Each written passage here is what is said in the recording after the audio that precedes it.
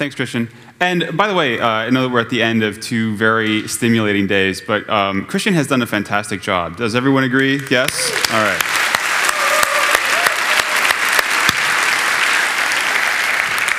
right. So, as Christian alluded, I was asked to speak, and I was as shocked as anyone when they said you're going to be the last slot. Who was here last year? Okay, all right. So you kind of know what I do, and generally it's not positive, it's not inspirational. I tell you why things are broken, and oh my goodness, Strumandrag. And actually that's what I'm going to do today. I'm here to depress you just a little bit.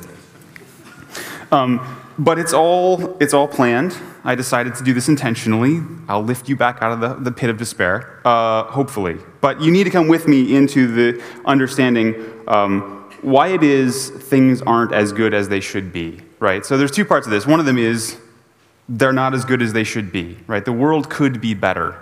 And the other part of it is how do we make it better? So I work on Chrome, as you probably know, and I am one of Google's representatives to the Standards Committee for JavaScript. So I spend a lot of time trying to make the web platform better. And I do that having come from a bruising relationship with a browser for most of a decade. I helped build the JavaScript framework. I have spent more time than I care to digging into the idiosyncrasies of various platforms. And now I feel like I'm in a position on the inside to maybe do something about it. But we can think about making progress in a platform as a path, right? And it could be a random walk. It could just be things happening, and then you're sort of subject to them. Or it could be a directed walk. There might be a destination. And the question I think that's in front of us now is, what ability do we have as web developers, as people who are engaged maybe on an occasional basis? You talk to Anna Van Kesteren in a bar, or you talk to me someplace, and you're like, how can we make this better? Because some things are still definitely painful. And I spend a lot of time thinking and writing about the process of making it better. What is it that you can do that is most effective at every point to make something better? And the first thing to recognize is that progress, which is what we want, is a man-made process. There is no event in human history which has yielded a better state for the people you love and care about, yourself, the people around you, your family, that has probably been only a natural event, right? Yes, the Ice Age ended. Well, that happens on a timescale you don't care about. The crops were good this year. Well, you planted the crops in the first place, right? There's something about this which is always relative to a human viewpoint. It's always about, is it good for a human? And it's always about something that we do for, with, and to each other. So progress, the set of things that are better in relationship to us. And the way we make them better is something that we do. It's not something that happens to us. There are environmental factors, but collectively, we make what we make, and it can be better. But the fundamental predicate, the thing that must come before you have any progress, before you can make anything better, is that you must make something different. If you would like something to be better by a large amount, it must be different by at least that much. Right? There's probably going to be something that's also worse. Change isn't always good. I like to say that progress is a vector. It has both magnitude and direction, or change is a vector. So when people talk about change as though it is a good thing, I get a little bit skittish. I don't really necessarily agree. I think change can often be a bad thing. But it's only when things are changing that things have the potential at all to ever get better. So we need to wrap our mind around the idea that progress is man-made, so we make progress, or we don't. And it's relative to what we want. Progress is not a value-free system. It must require that we think that something is better or worse for us. It requires our value system be applied to a set of events. Okay, so our values matter. It's about something we do, and it can be good or bad, right? We can change things for the better, and we can change things for the worse. And so we have a responsibility then to think about how much change can we make? How much change are we allowed to make? What changes should we make, right? Who are they going to be bettering? Who are they worse for?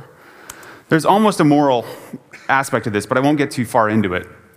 But this is Thomas Kuhn, a philosopher of science who wrote a book called The Structure of Scientific Revolutions in 1962.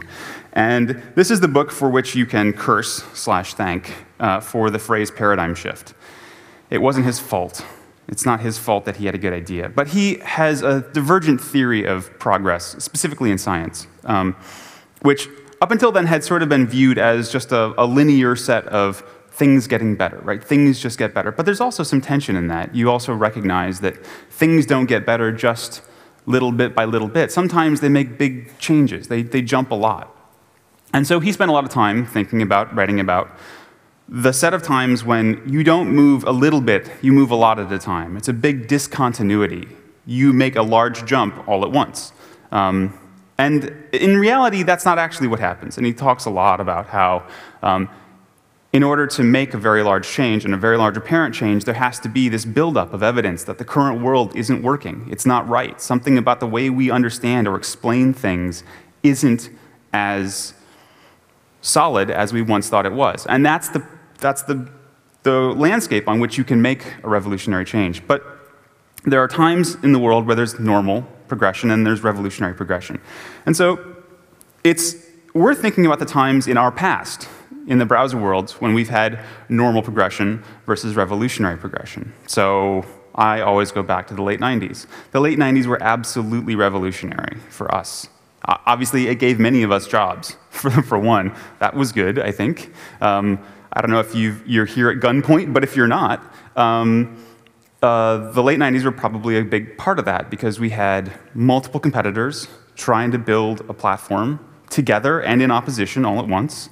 And they were delivering new features every year, right? Every 6 months, every year. New things were getting out there, and not only were they getting out into the world, they were getting onto users' machines in a way that you could start to count on.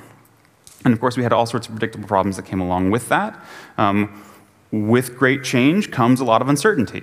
You know, oh, I just upgraded for IE4. What am I going to do when the 5.0 browsers come out? Oh, the 5.0 browsers are here. What about the 6.0 browsers? Everything's going to break. It's terrible. Slow everything down, right? This was what we all were saying. There was a lot of, oh, this is terrible. There's too much change, right? It's too future-y. And so we settled into a normalcy, specifically when IE6 sort of won, IE6 won. But I think we've sort of come to expect that there's going to be this slow progression, right, from now on. And I think that's not necessarily how we should think about the world potentially improving. I think our world has mounting evidence that the way we're approaching the task of web development is based on a whole series of flawed assumptions about the world around us. And it's about time for us collectively to break out of them. So I want to run you through a couple of thought experiments. Progress is man-made. What are the dials of change? Where are the places that we can slow things up? Speed things up, slow them down. Slow things up, yes. Let's not do that. So let's walk through these a couple one at a time. What if there were only one browser? Right, just clear, stop. Just whatever you're thinking right now, stop. What if there were only one browser? Brand X makes the browser. It could be Microsoft, it could be Apple, who cares, right? There is one browser in the world. What happens now? Like, right now, is that good? On your next project, is that a good thing? Do you feel uncomfortable about that idea? Does it make you go, yes, it might be really good, I don't have to worry about any of this compatibility stuff, but is it going to get better, right? You might have that tinge in the back of your head. You might be saying to yourself, well, if there's only one browser, then how do we get our issues or needs solved? What if the company that makes it or the organization that makes it doesn't share my goals, right? How do we ensure that, you know, there's a new version of that browser? Okay, that's interesting. And what if browsers still cost money, right? This is an interesting friction point. So if we look back at the course of web browser evolution, there was a time, I don't know if you remember it, but web browsers cost money. In the United States, there was a company, still is, called Best Buy, big box electronics retailer. And you could go into Best Buy and get a shrink-wrapped disk or CD with Netscape on it.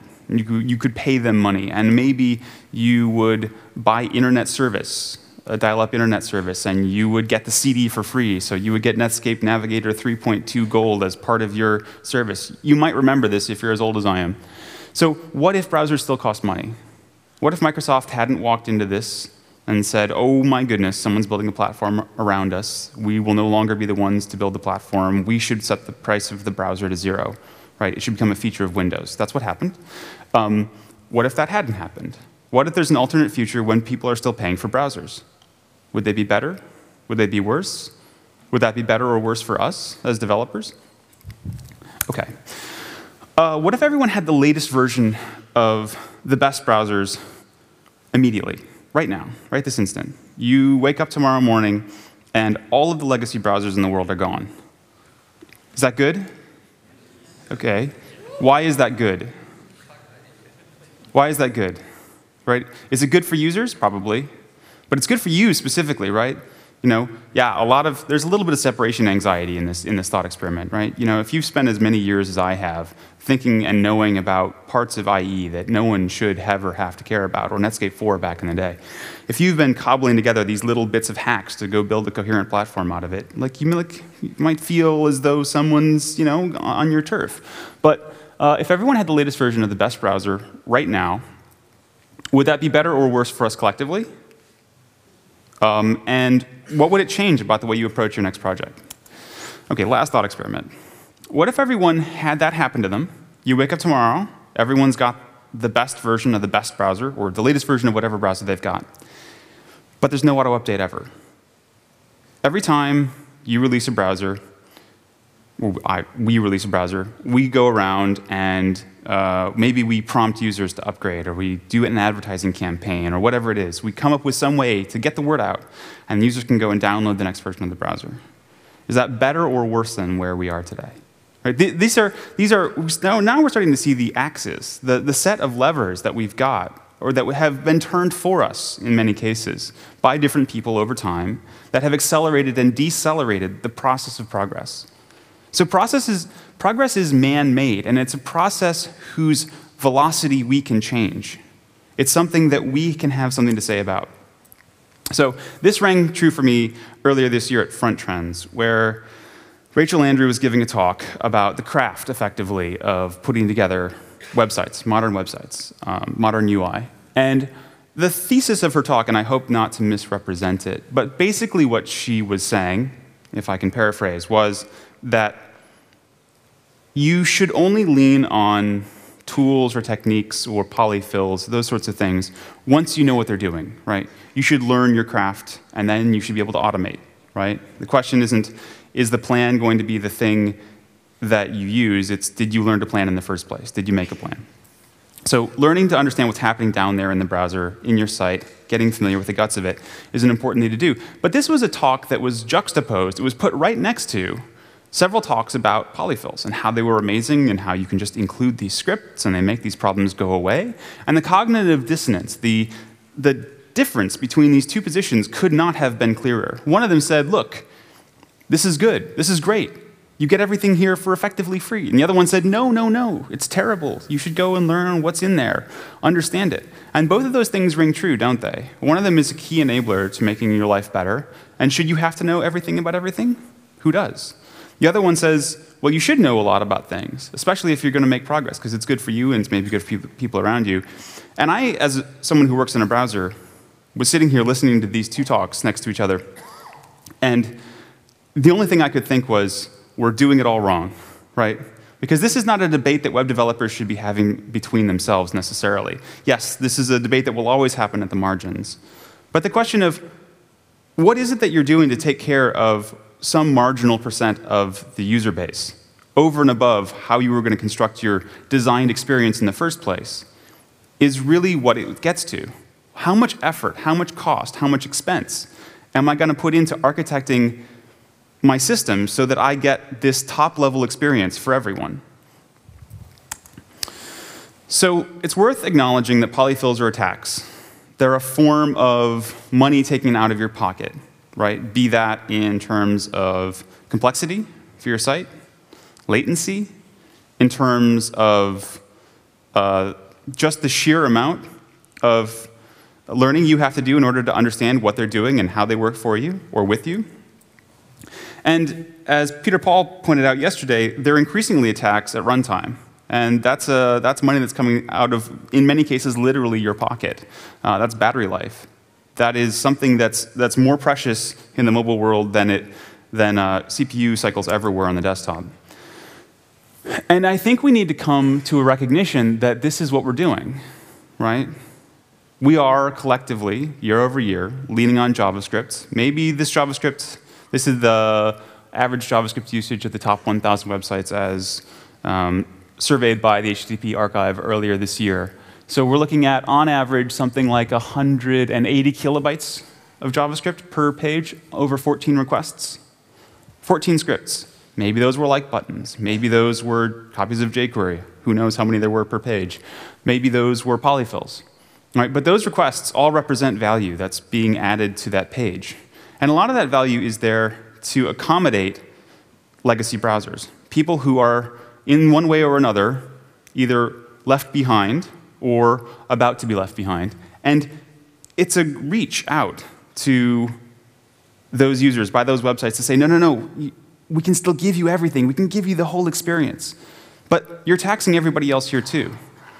If you look at the sizes of jQuery 2.0, which is the new version that's going to drop support for old versions of IE, versus modern jQuery, top trunk 1.8, you get a relatively huge reduction. And I've done experiments once upon a time in Dojo to say, what if we only supported a modern WebKit browser? Well, you get something like 30% off the top. That's without any re-architecting anything. So there's a lot of this cost, which is just there to capture or bring people along with you as you move into the future. So this is a maladaptive trait. Eventually, the set of things that were good for you, you evolve to a place where the set of things that were helping you out might be hurting you. And at some point, they hurt you more than they help, right? Purebred dogs are a great example of evolution gone a little bit awry. They can barely breathe, subject to all sorts of cancers early on. It's just, it's a tough spot to be in when you've done good and done better, and now you realize that by the things that have helped you do better are helping you do worse. So Steve Yagi, in one of his rants, which this one was leaked, it was meant to be an internal post for Googlers, but was eventually allowed to stay public. I recommend you go read it. It's all about internal platform stuff at Google. But he included in this, he said, it's called accessibility, and it's the most important thing in the computing world, the most important thing, and he's right. And this is part of a longer discussion about you never build one product, right? If you think that you're going to hit everyone with a single product as a service provider, you're probably wrong. So what are we doing when we build websites or web pages? We're building multiple products. We're always building multiple products. If you think you're building one product, you're wrong, and I dislike your work. That's not a controversial statement, because if you think that you're building one experience and there's no fallback, if you're building without a fallback and you're helping to create a world where only sighted people or young people can use the web's content, you're doing a dickish thing. It's not good. So accessibility matters, but accessibility in an expansive sense matters. So let's say that in an ideal world, we're building two experiences, right? It's probably many, many, many different experiences. Mobile. We talk about mobile as though it's a thing now, but it's just one other aspect of the experience you were trying to build. But you design these experiences intentionally. You design a fallback experience. You design an A-level experience. And then you maybe spend marginal time in the middle trying to design things, one way or the other, somewhere to capture users you might have lost. So let's assume that we build into two buckets, your A-level experience and your fallback. Because you have a fallback, you must have a fallback. And we would like to capture the most users in the world and get them onto that A-level experience and not the fallback. That's good. That's reducing our costs. So we heard this yesterday. Alex Grawl was showing some beautiful stuff at The Guardian, just incredibly gorgeous visualizations. And he was saying, but we need all of this to work in IE7 and IE8. And I hear that and I cry, right? Because what he's saying is that no matter what we do, there are two ways to create a better experience. One of them is to create a broader experience. One of them is to bring people along, right? Is to bring people into the new world, is to give them new browsers, whatever. And the other way is to set your sites lower. And what he's saying is we need to set our sites lower in terms of delivering an experience in order to do it on these browsers. And polyfills are one way we do that. JavaScript libraries of all kinds help us do that. All the responsive design stuff is effectively sort of in this vein. It's not quite as bad. But we pay a heavy, heavy tax for it. I think of this in terms of pollution, right? You're looking at this factory and you're thinking, oh, I wish they could get a scrubber on that. But if you look at the factory itself, like, what is this factory doing? It's not polluting. That's not what it's doing. Polluting is a side effect of creating an incredibly valuable thing. This is a factory that's probably lifting people out of poverty, helping to create a local community that people can live in. And maybe it makes some of the air dirty. But it's creating products at a much lower price than if people had to do it without mechanization, right? So this isn't a one-sided thing. The set of things that are bad about creating value are bad, but creating value isn't bad. So what happens is that the aggregate effects of our small decisions are the things that cause the entire environment to degrade, right? Is the mobile web slow? I don't know. Is the web slow? Right? These are parallel questions as far as I'm concerned. And if you ask why is the web slow, well, it's JavaScript, it's CSS, it's bloated libraries, it's a bunch of legacy baggage. It's all the stuff that we know that we need to do in order to bring users along with us. But eventually it becomes maladaptive, and it hurts everyone. It hurts our perception of the platform. This isn't great. In fact, it's really bad. It's very, very, very bad. This is very bad. I don't know how to express this more succinctly. This sucks. And this is the world that we live in. And my argument here is that there's a 90% threshold. It's about the line at which, if you look over the historical trend of the YUI A-grade libraries over time, they said, basically, if you wanted to be A-grade, the A-grade list included 90% of the web's users at every point in time. That list changes, of course, but it always included about 90%. Modern JavaScript libraries always try to capture at least 90% of the set of users that they think they've got. 90% is a pretty good line, right? If you can say no to 1 in 10 people, that's still ballsy, but you're probably not saying no to every 1 in 10 every 1 in 10. You're saying no to 1/10 of 1% browser here and one crazy thing from China there, that kind of thing. You're not saying no all at once. You're saying no at the margins. And it's worth noting that when we don't get new stuff quickly, it hurts. It hurts all of us. It hurts our profession. It hurts our sites. It hurts our clients. It hurts our users. And I think we need to own up to the fact that we haven't been doing very well. I'm sorry, this is the part where I say, I'll get to the good bit. I don't know, like, does anyone really recognize that it was almost a decade ago that Canvas was released? Almost a decade. I wanted to be doing something else by now. And we're only at 82% penetration, right? Browsers that have Canvas, as seen by StatCounter, are only about 82%. So we're not even 90% 8 years later. 8 years later. OK. Rounded corners, anyone? About the same time. Firefox, 2004. Put in Safari in 2007. Same rate of decline. We're still waiting on IE8, basically. If IE8 goes away, all this stuff sort of turns into free money, right? We can start using it everywhere. We don't have to worry. Our fallback experience, our bucket for fallback, is an experience that we've expressly designed. And our bucket for A-grade is an experience that we've expressly designed. And we can stop kidding ourselves that there's something in the middle here. We can say, that 90% I can capture in my A-grade. And my fallback is that rest. So let's look at something a little bit newer. This is video, right? Introduced by Opera in 2007. We're at 82%. But even newer than that are 3D CSS transforms. We had a talk about that today.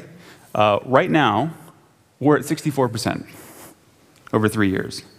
So if we look at that and we go, what does it take to get to 90%? What does it take to get to actually available? It's not good, right? The optimistic, the early adopters among us can start to target new stuff that we launch in a browser today in 2016. Does that strike you as a good deal? Like, Like, I got up here last year and I started talking about web components. And frankly, I feel a little bit bad about that because it's stuff that we're going to ship, but you won't be able to use, right? Having a plan to ship it from a browser vendor's perspective and having a plan to be able to use it from your perspective wind up being very, very, very different things. So the rate of progress here is relatively low. Like, we're looking at commonly understood things that we all would like to be able to use as part of our standard toolbox, still requiring polyfills, still requiring JavaScript to help us get to usability. And right now, I think it's safe to say that most people are still designing in agencies and elsewhere with IE8 as your baseline. Like, okay, I must support IE8 and modern browsers. Okay, cool. IE8 is still at 13% of the market, so no one can say no to IE8. You can't use modern JavaScript. That is to say, you can't count on high-performance JavaScript. There's no JIT.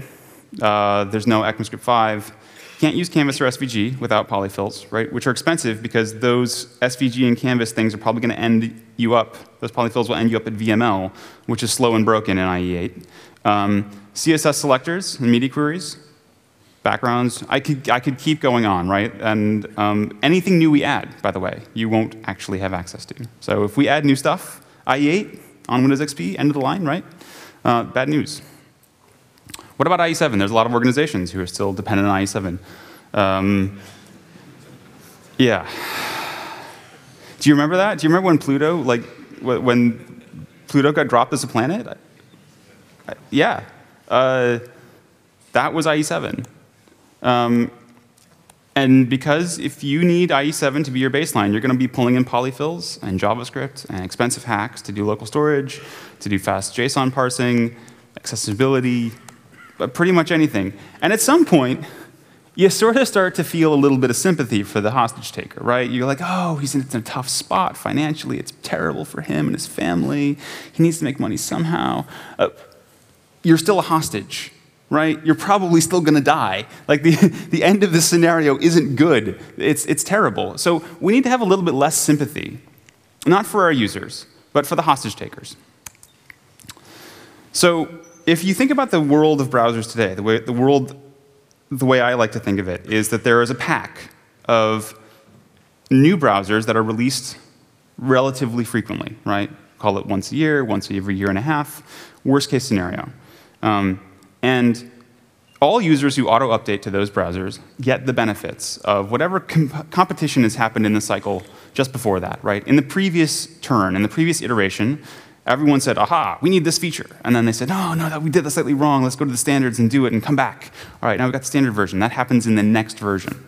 So the next version of every browser is the one that we can count on to be helping us out. The last version of every browser is a liability. Right? It's always a liability. And so the population today is very bimodal. You have auto-update that's been sort of taken on board by every browser vendor. And the users who have the auto-updating systems enabled and hopefully as friction-free are way out in front. They don't need anybody's help to get the new stuff. But you view this entire world as your customer base. You think of them all as just sort of variations on each other. You need to accommodate this in the whole world. But you don't.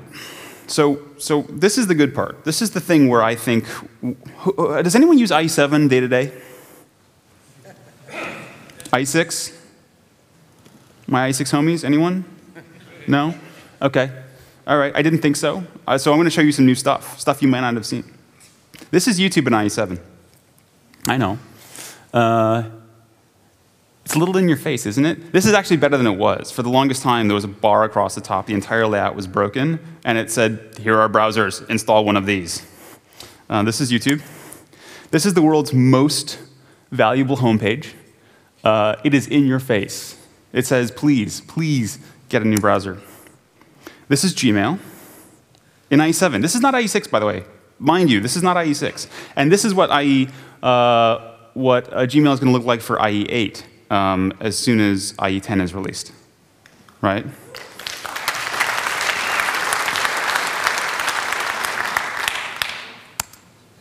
This is Yahoo Mail. It's not just us, right? This is Google Docs. And this is trying to edit a document in Google Docs. This is Google+. Seriously, this is Google+. Honestly. This is Facebook, although I will note for the record that I think that those links are up there are even broken. Right now, they'll fix it, I'm sure.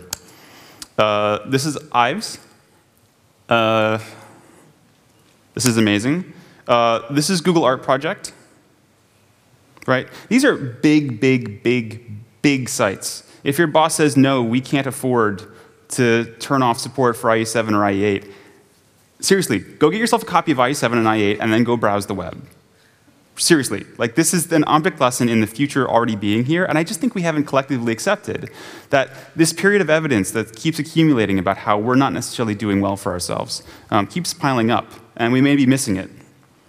And so I'm just going to leave you with this, which is that we can do this, right? We have seen revolutions in the web before, and they're enabled by users getting new browsers. Not new browsers once, but new browsers continuously. That change, that churn, that's what causes users to have a better world and gives us access to the benefits of competition, right? We don't get anything as long as we have to pay attention to the last version of some browser. We want to be developing against the current version and the next version, right? Because as long as there is anyone who was one browser version back, they might as well be cast in stone, right? Their end version's back, they just don't know it yet. They might as well be lost to all time. And I'm going to leave you with this. Only we can do this. It's up to us as web developers to put these prompts in place, to get in users' faces and say, listen, you're polluting. I realize that you're doing well by your organization by not replacing stuff. Maybe it's expensive to replace. Maybe it's expensive to put that muffler on top of that smokestack, right? But it's up to us to say, you as a user are hurting us. You're hurting the environment. You know, that thing where the web is slow and you hate it? You should be doing something about it, dear user. And maybe you don't have to be as up in someone's face as Ives or Plus are. But YouTube, think about YouTube, think about the Google homepage, right? These are object lessons in what we can do together to help change minds. And if there's anything that we've learned in the Chrome experience over the last couple of years, it's that users do what they're asked to do. So if you get in their faces and you say, hey, I need you to take a moment out of your day, or just serve them the fallback experience, right? Stop treating users on old browsers as though they are part of that leading pack. That's my plea to you. But I guarantee you that if you do, we can change this. We can end our legacy nightmare, because the auto-updating world is the world we all want to be in. And as you saw, it's already better than anything that we've got right now. It's going to be amazing, and I think we can do this together. Thanks for your attention, and I guess we've got questions.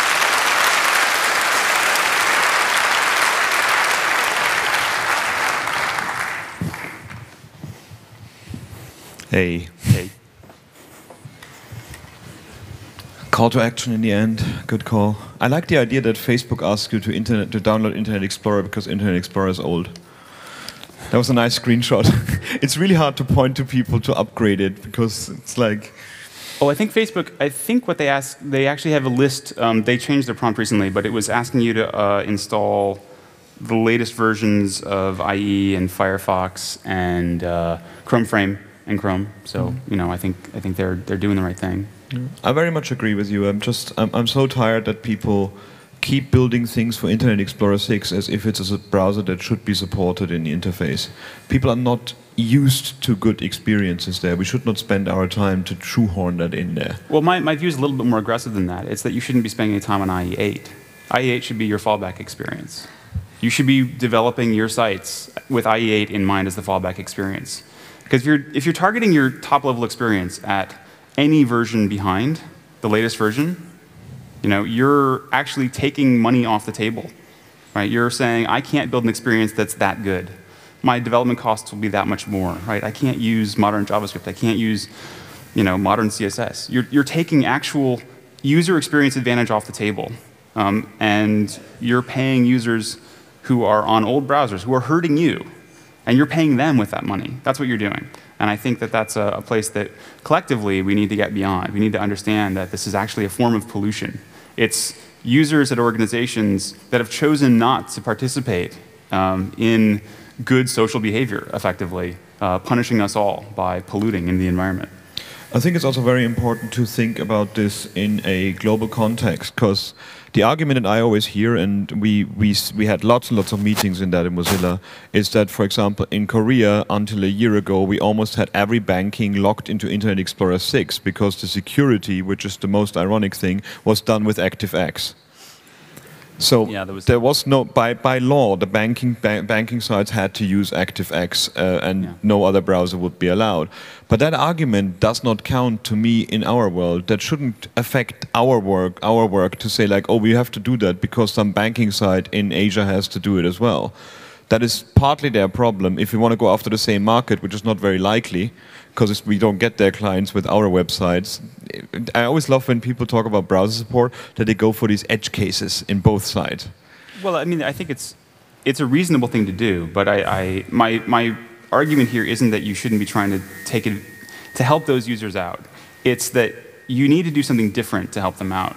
You need to put them not into the group that you're doing the most care and feeding of. It's that you need to put them into the short bus. You need to treat them as though they're using browsers that deserve the fallback experience, and test your fallbacks. I think testing your fallbacks is really what I'm saying. Test your fallbacks and aggressively put people in that group, because I think that's accessibility. That's designing the second experience. And if you're paying as much attention to that second experience as I think we all agree that you should be, then you're going to do well by them too. It also is a great argument for progressive enhancement. Yeah.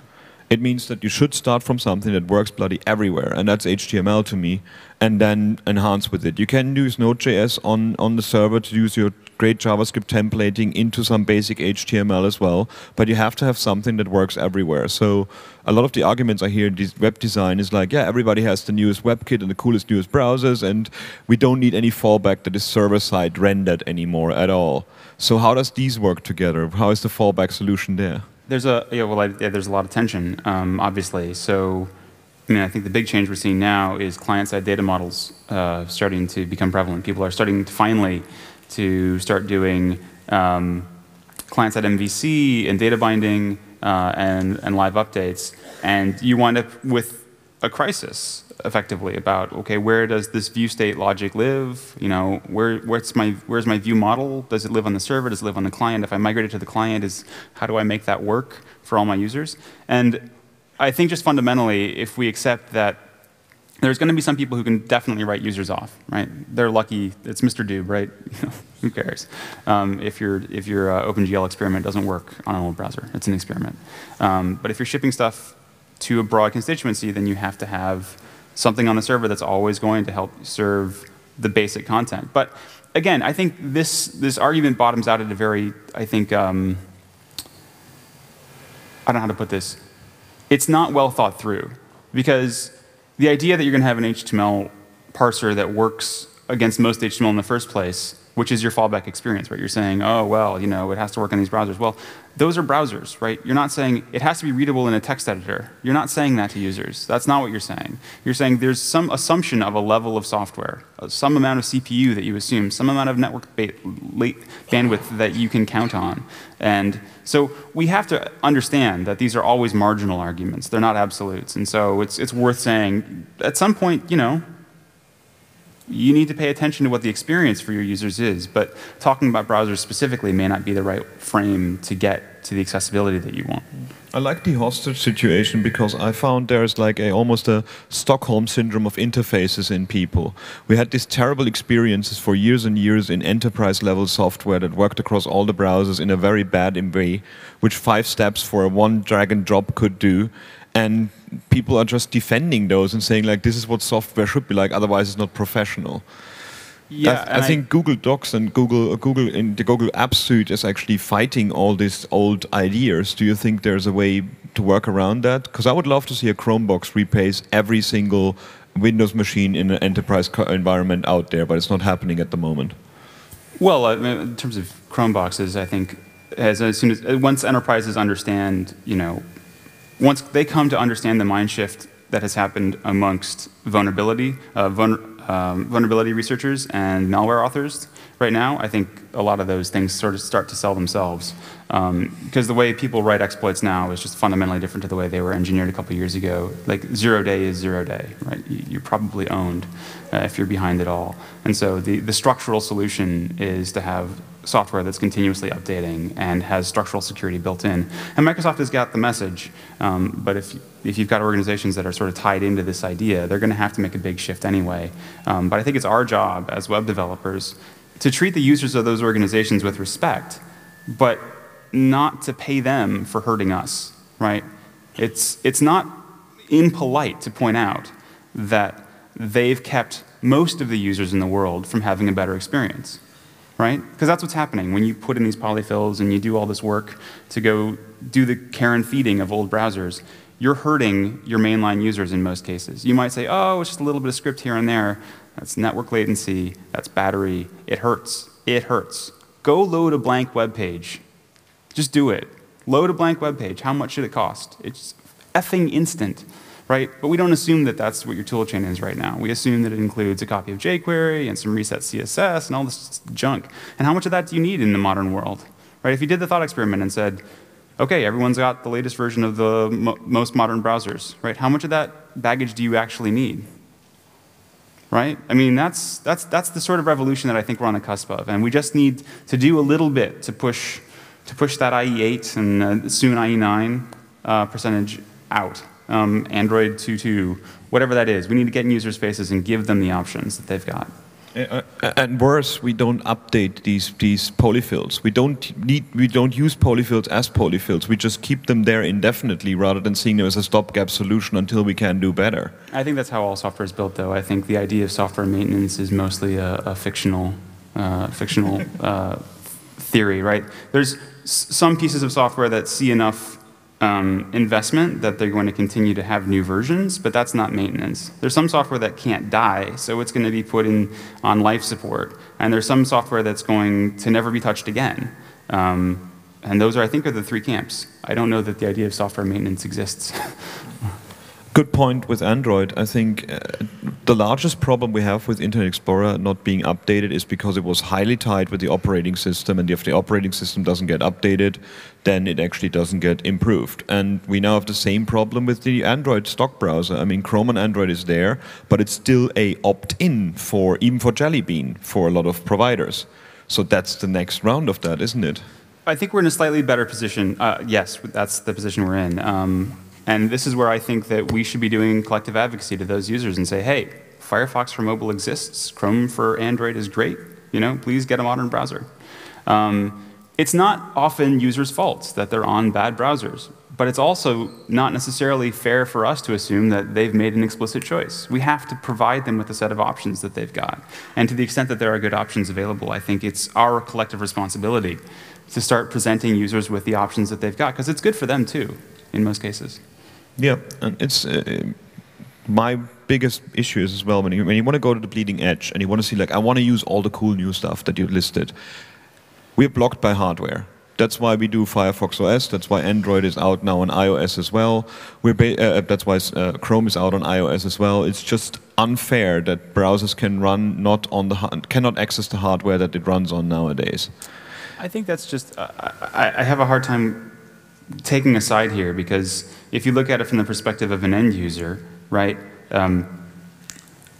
If you assume that there's competition, and competition makes products better, right? That's generally, I think, a reasonable way to think about the world, right? It's evolution in another name. Then what you need to enable that is real competition, okay? So real competition is, I think, desirable. And so as long as there's real competition and everyone gets the benefits of the latest version, right? This is the key thing. If everyone is auto-updating and there's real competition at some level, then everyone's going to get a better experience, right? You can see failures where not everyone gets auto-updated, right? We've seen that failure writ large. We've seen places where there haven't been competition. Without real competition, you don't get the progress that might have otherwise been made. It's just, I don't know of another way to inspire people to do a thing than to say someone else did it better, right? And that's true for me. Like, to get me to do a good job, you should say someone else did a better job than you did, right? That's probably how you're going to make me get out of bed in the morning. So, you know, it works. It absolutely works. And it's the best thing we know to make large-scale progress. So you need real competition. And maybe that's at the device level, right? As devices become disposable, maybe that's at the device. I don't know. I honestly don't know, and I can't speculate. But I think, you know, it's too early to tell what the end game there is. Interesting question here, like, isn't auto-updating also attacks? Browsers have bugs, new browsers bring new bugs. Sure, but let's talk about the risk window. So I used to be a security engineer once upon a time, and the way to think about risk is not as a bad thing could happen. You live in the real world, bad things happen every day. You're just comfortable with some of them, right? You've learned to understand the potential magnitude and the potential frequency of certain things that could go wrong. New things happening is scary because you don't know how bad they could be. And you don't know how long they'll be there. And if you look at the history of the web world, right, you feel like you might be left at the altar at any time. Oh, Microsoft might stop developing a browser. Now everyone's hosed. Or Google might drop Chrome. Like, you know, anything could, in theory, happen. And it could be existentially bad. But focusing on that without saying, all right, let's say there's a bug, and it's a common bug, and it hurts live websites. What is a browser vendor incented to do? What are they likely going to respond with? And if the answer is there's a popular bug in their bug tracker, and they can roll out a fix in less than a week, we've done that, by the way. There have been cases in Chrome where we have rolled out fixes for websites where they had compatibility issues with us. We changed Chrome, and were able to get it out to users faster than they were able to fix their website. Opera does it as well. And we rolled it back, right? Because we're able to distribute software that fast. So if there's a bug, what's the window of vulnerability, effectively? What's the window of risk? And if it's a rolling software world, then that risk goes away because we can fix it as fast as we break it. I'm not saying that we want to break things. And if you ever go and download a browser from a source repository, Firefox, Chrome, whatever, what you'll realize is that most of that many gigabyte download is tests. And those are tests that are born from hard experience. And they're not just theoretically like, oh, your grammar is correct, or oh, yes, you parsed this thing. It's like these gnarly real-world things combined to blow up a scenario. We want to make sure that never happens again. It's mostly regression tests, end-to-end regression tests. So that's how we build browsers, and you should expect us to continue to do that. So I think the premise of the question is what I would have experienced and what I might have assumed might go wrong before we had auto updates, which make progress go faster, and before I understood how browsers are developed, which is that it's mostly tests. So, yeah, it's being scared of the new thing and being scared to try to shoehorn it into practices that review software every year or every 3 months. That is really problematic. But at the same time, when you see how security and attacks changes, it has to change. It really has. But I think the thing that really kills it for me is that if you look back on our recent history, our last decade, right? We've rolled out new stuff, and we haven't gotten those gains. We can't use most of that stuff. The only stuff that we can use are in certain scenarios where it's backwards compatible and you don't break the experience if you're in the fallback, right? Like CSS can only be used in certain, like new CSS features can only be used in certain ways. Adding new core semantics to the platform that don't have a fallback, that don't have some sort of a polyfill, wow, that sounds like scary talk. But it doesn't necessarily have to be that way. And we can't even take advantage of the stuff that we know we've got, let alone the new stuff. So I think the value proposition is better than it appears to be. There's a lot of new stuff just sitting there waiting for us to take advantage of it at a broad scale. And the risks are much lower than they appear to be, right? Some very large percentage of the world, probably more than 50% of the world's web users are on Firefox or Chrome, and they're getting auto updates, or Opera, and they're getting auto updates without being asked. And the world still goes on, right? The sun still rises, software still sucks. Life is life, right? We haven't broken the world, right? We're there. We can do this. And with that, thank you very much. Thanks.